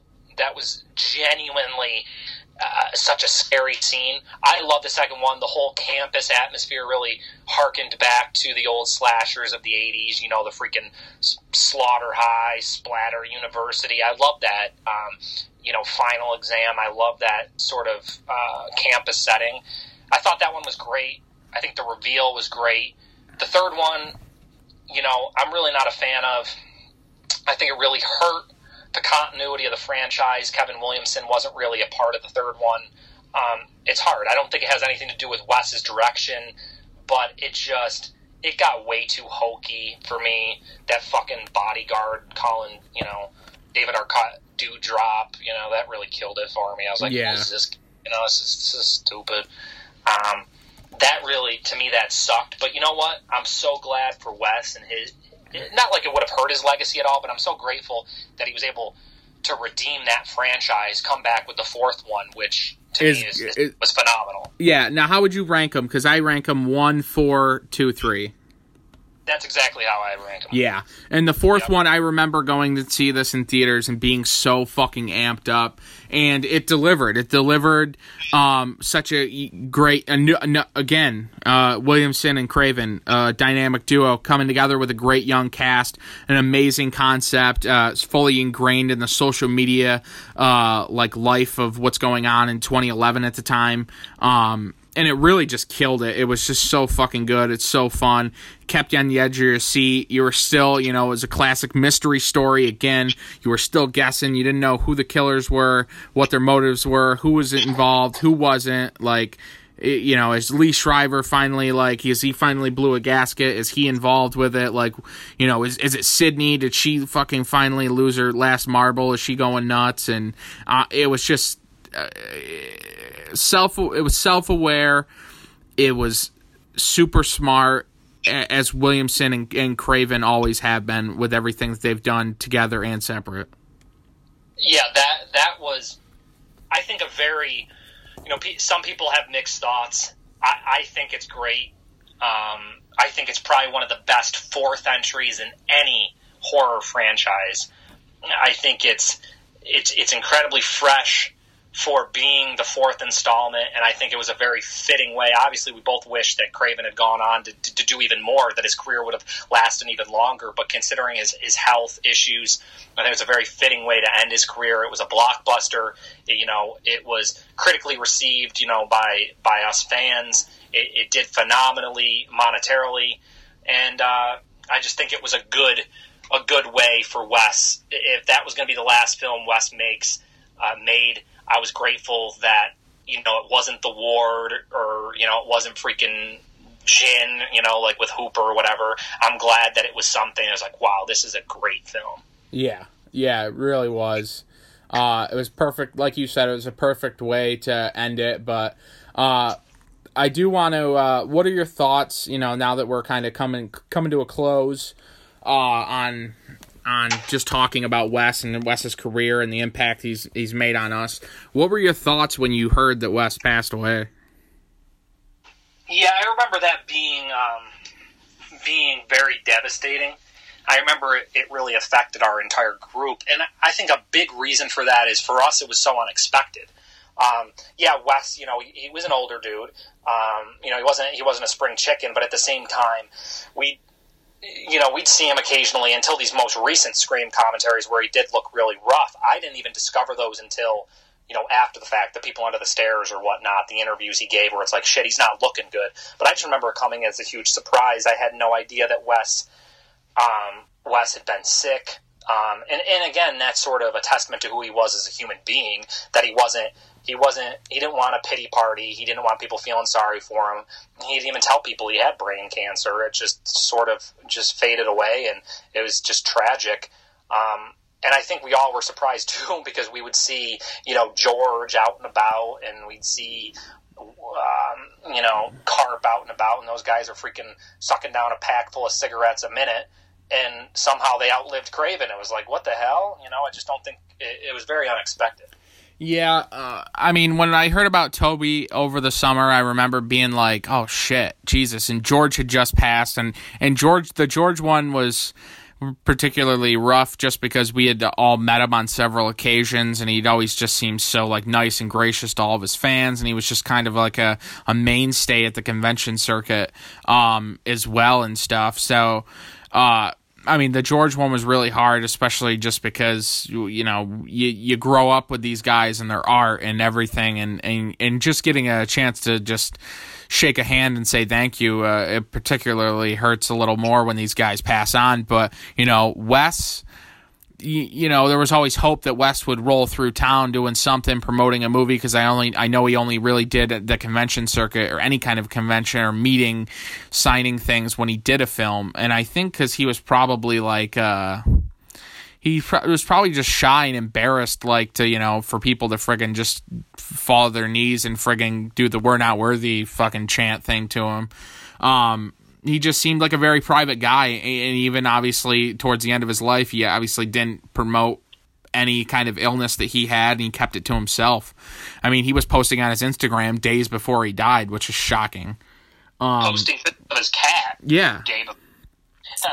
And, but when, for some reason, I remember it being, obviously the next day was, I think, Brian's birthday, and we were all hanging out, and no one would really, we were just all out of it. It just seems so weird because you never meet the guy, you don't hang out with him, you're not having coffee with him, you can't count how many fucking, moles he had on his face or whatever, because you never fucking sat down and had a goddamn cup of joe with the guy. But it did affect our little core group when we were hanging out the day after. And that's the power of film. I feel like, not to sound cheesy, but to have never met these people, but for them to have affected your life so profoundly, to have to this day they still impact our lives. We still watch Wes's films just like we watch George's films and Toby's films, and like we'll still watch Carp's films for years to come. There's not going to be a part of our, I can't imagine any time in any of our lives where we'll not be watching these films.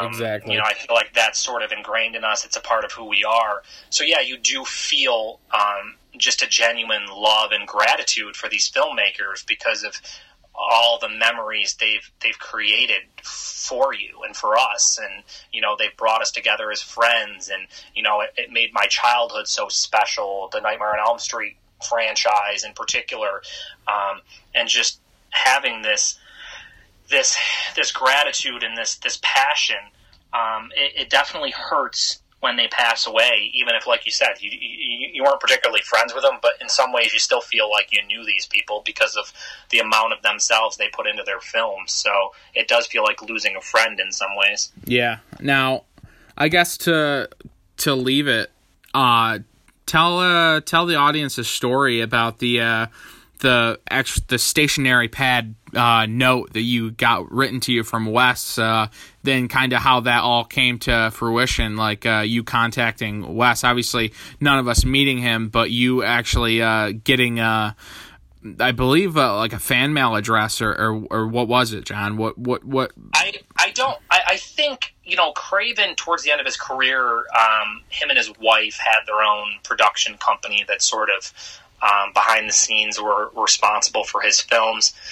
And I just remember writing, stumbling across that address and writing Wes a letter, not really expecting to ever hear back from him, but just telling him a lot of the things that I've shared with you and your listeners here about how much of an impact his films had on me and my upbringing, and how nostalgic I am for those times, and how much I reminisce about the days where, I'd go down to that mom and pop video rental store with my grandparents and rent these movies, and they would allow me to watch them, and they'd always be skeptical, this is too violent, but they would allow me to do it just because I was behaved, and that was my reward. That was the one concession they made, allowing me to watch these R-rated films.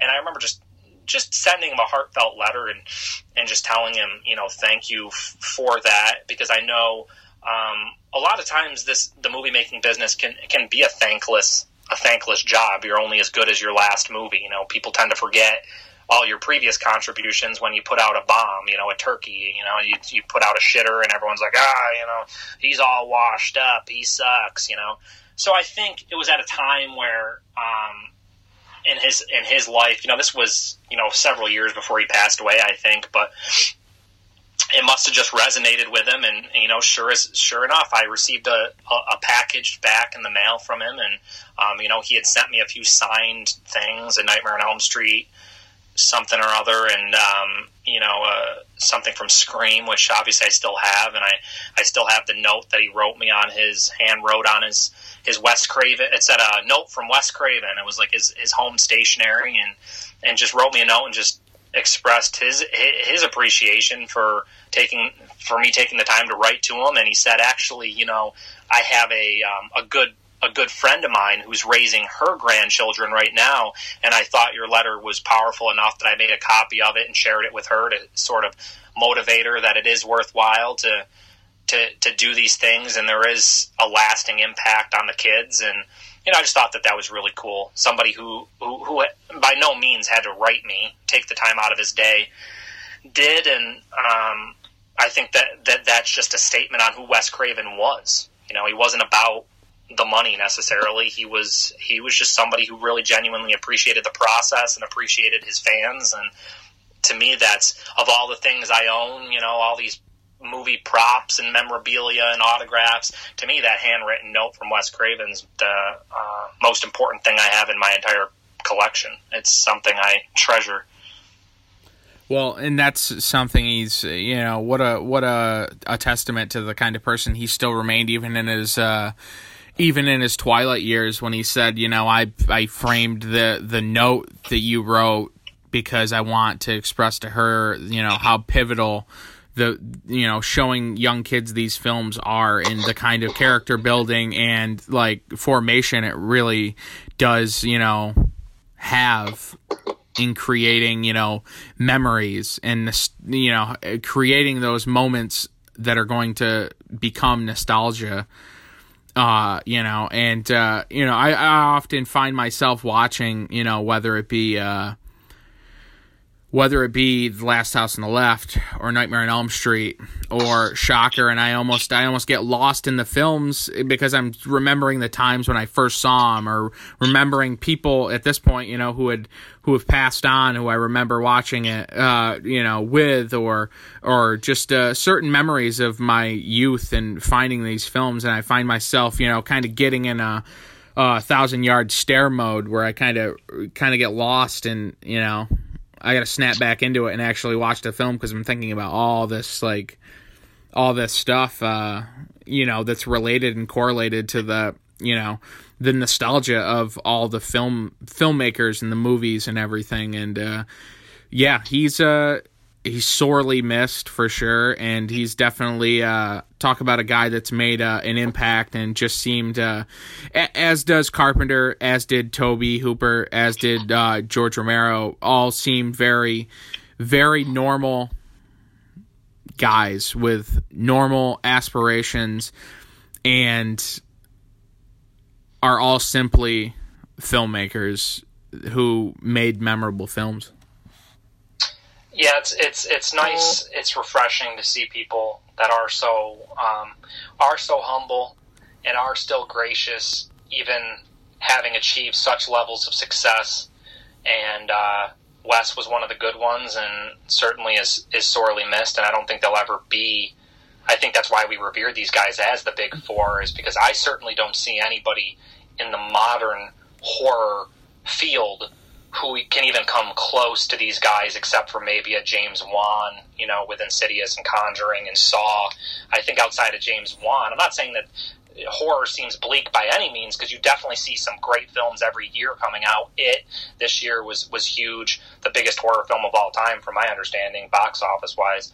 But I don't see any more Cravens coming out of the new crop of filmmakers. I don't see any more Carpenters or George Romero's or Tobe Hooper's. So in that sense, I think their films will last forever, because there's nobody could replicate what they've achieved.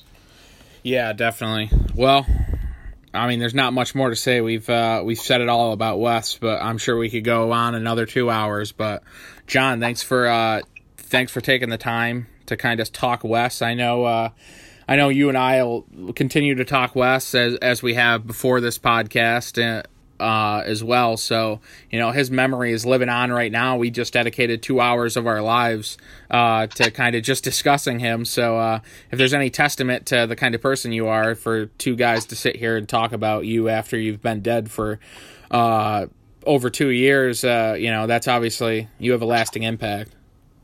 Oh, for sure, and it's always a pleasure.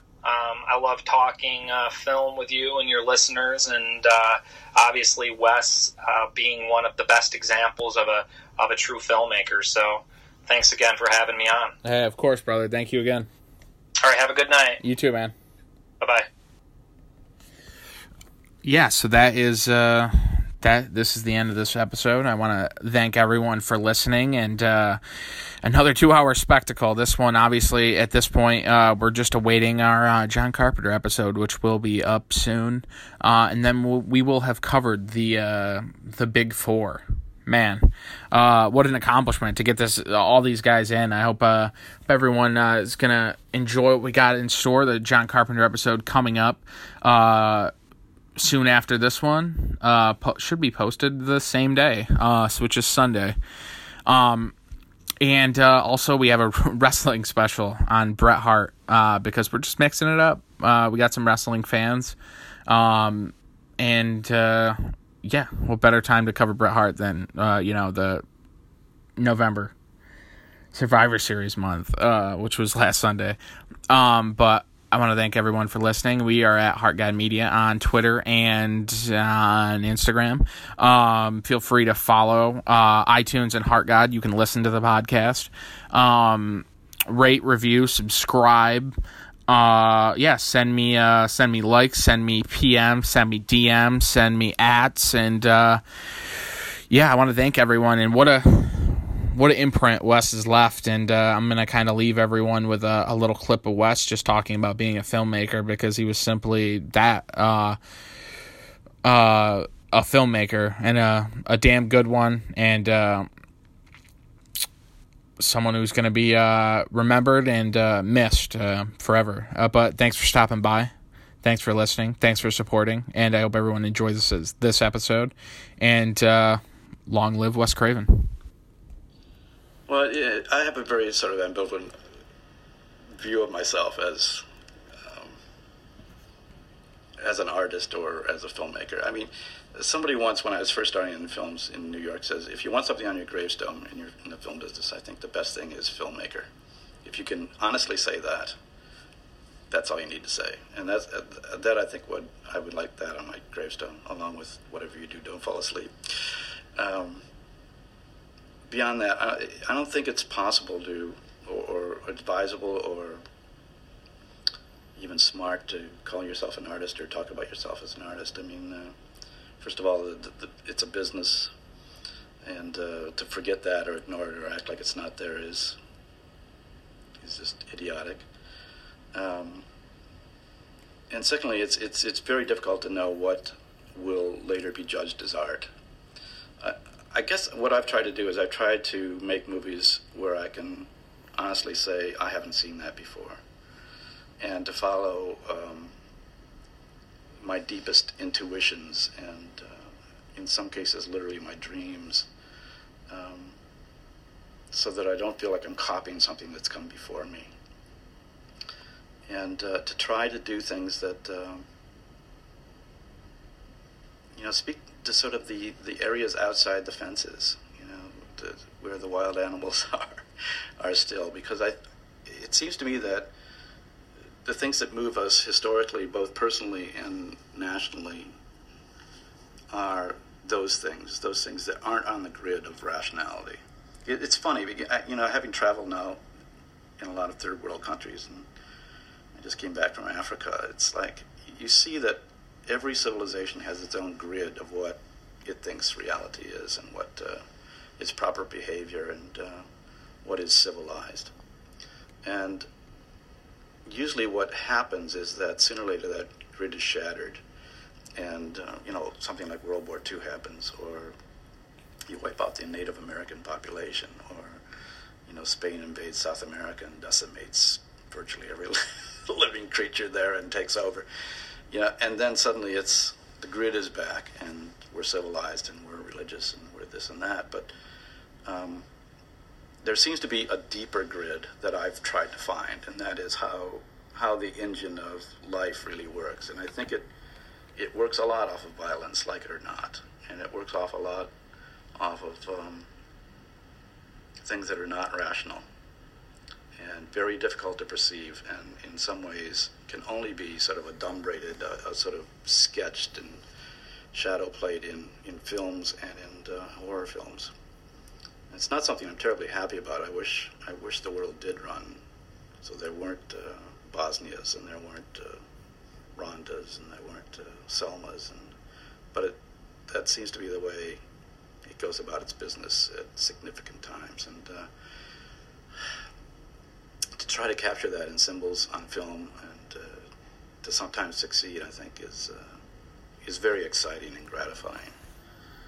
Beyond that, I have no idea whether anything I've done is of any significance or not. It's like the end of Casablanca in a way. Probably most of what we do doesn't amount to a hill of beans. But it's been fun. It's been fun to be in the business and to survive. It's been fun to sit in the back of audiences and watch them scream and jump and laugh. It's always gratifying to see how smart the audiences are, because quite often my audiences are the outcasts. The kids with the long hair and blacks and Hispanics and people that society thinks discounts, and they're quite often the absolute quickest to grasp what I'm doing, much faster than the civilized critics and people that supposedly are supposed to have heads on their shoulders. So that's a good sign for civilization. I think ultimately the great civilization, which is whatever will allow us to survive, is that in the streets, in the theaters of the most popular movies, are very, very smart people, smart kids, and that's encouraging.